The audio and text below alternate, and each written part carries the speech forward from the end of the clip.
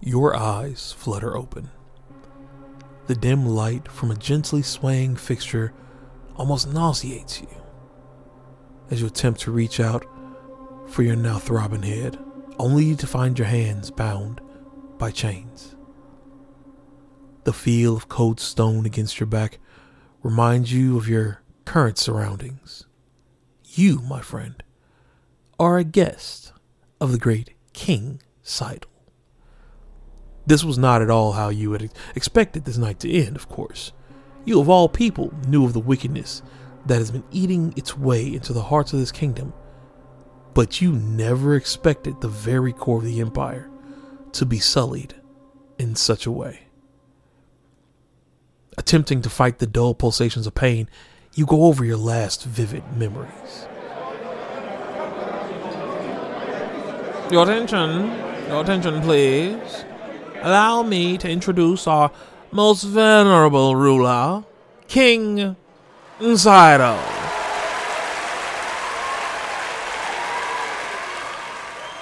And now, will the regional ambassadors please approach? Excellent. As you can see, Your Majesty, may I introduce the Lady Veritrima of Holm, Lord Emigre of Dyson Liu, Lord Olex of Tlaian, and Lady Elizon of Rigor. We've also received word that these four are responsible for the poison which has infected the minds of your beloved populace, your people, Your Majesty. What you see before you are the 4 horsemen of the rebellion. Seize them! I want them bound immediately. The 4 horsemen of the rebellion. That's what they called you. You had heard your name thrown around in circles before with that, but never had you met the individual standing by your side on that night. Well, after that, it was quite simple. All of you were brutally beaten and tortured for information. The screams of pain echoing through the room as each of you in succession were questioned. Watching, waiting for your turn. None of you released any information, though. And as far as you were concerned, you had none to give. Shaking your head to clear the fuzziness, your eyes began to focus on the room around you. To your sides, the other 3 prisoners were chained as well. 2 to the left, 1 on your right. A guard lay lazily on a cot across the room, soundly snoring. The only thought on your mind, though? Self-preservation.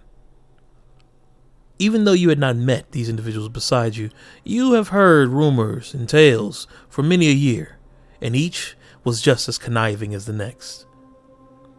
This party was supposed to be just a quick stop in the grand scheme of your travels. Your true objective lying far from here. A mission more serious, more dangerous than any you'd been charged with to date. Looking around, you take note of the 3 doors, 1 on each wall, on the walls before you. You rise just enough to get a better visual, noticing the guard has a set of keys dangling from his belt. No doubt, the keys to the locks on your hands and feet. To the door in front of you, another set of keys dangled. Possibly the keys to the doors to the exterior of this room. Now, looking to your side, you notice your fellow prisoners all seem to be passed out from exhaustion. Doesn't seem like any aid will come from them. You continue to scan the room, noticing a table with a small buckler. It might be within your reach. You also see a whip and a pair of spike-like pins, possibly from the nearby Iron Maiden. The pins look dripped and dipped in blood. Glancing over, you see they may have been used recently on one of the other prisoners. with all this information in mind, it is now your chance to choose. You will choose where to start your escape. Which item do you feel will get you out faster?